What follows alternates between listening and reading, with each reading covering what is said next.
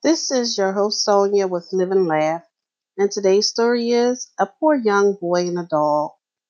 A few days ago, I landed at the Bombay airport in India, and I took a cab to my scheduled destination in South Bombay.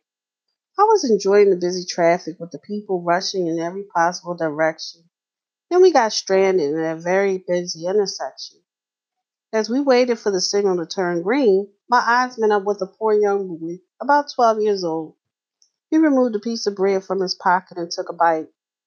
As he was about to take his next bite, a stray dog wagged his tail, looking at him. Without hesitation, he sat down and put the bread on the road for the dog to eat. The dog sniffed the bread and walked away. The boy waited until he was sure the dog was gone. Then he picked up the bread and ate it. My heart cried and wanted to walk up to the boy, but before I could open the door, the signal turned green and our car drove away. I kept thinking about the boy, and later during my evening meal, I realized that I was thinking of approaching the boy, but never did. I could have stopped the car and walked up to him, which again, I never did.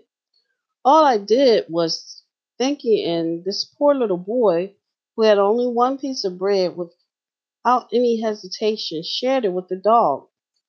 Though he himself seemed to be very hungry, I learned one of the biggest lessons in my life, which that boy taught me without a conversation.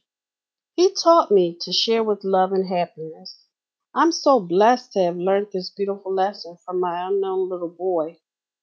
It is my moral duty to share this incident with all my friends across the globe and be blessed with happiness. Thank you, friends, for making this world a beautiful place to dwell. By Derek Angeles in India. Thank you for listening. And if you know anyone that could benefit from this podcast, go ahead and share it with them.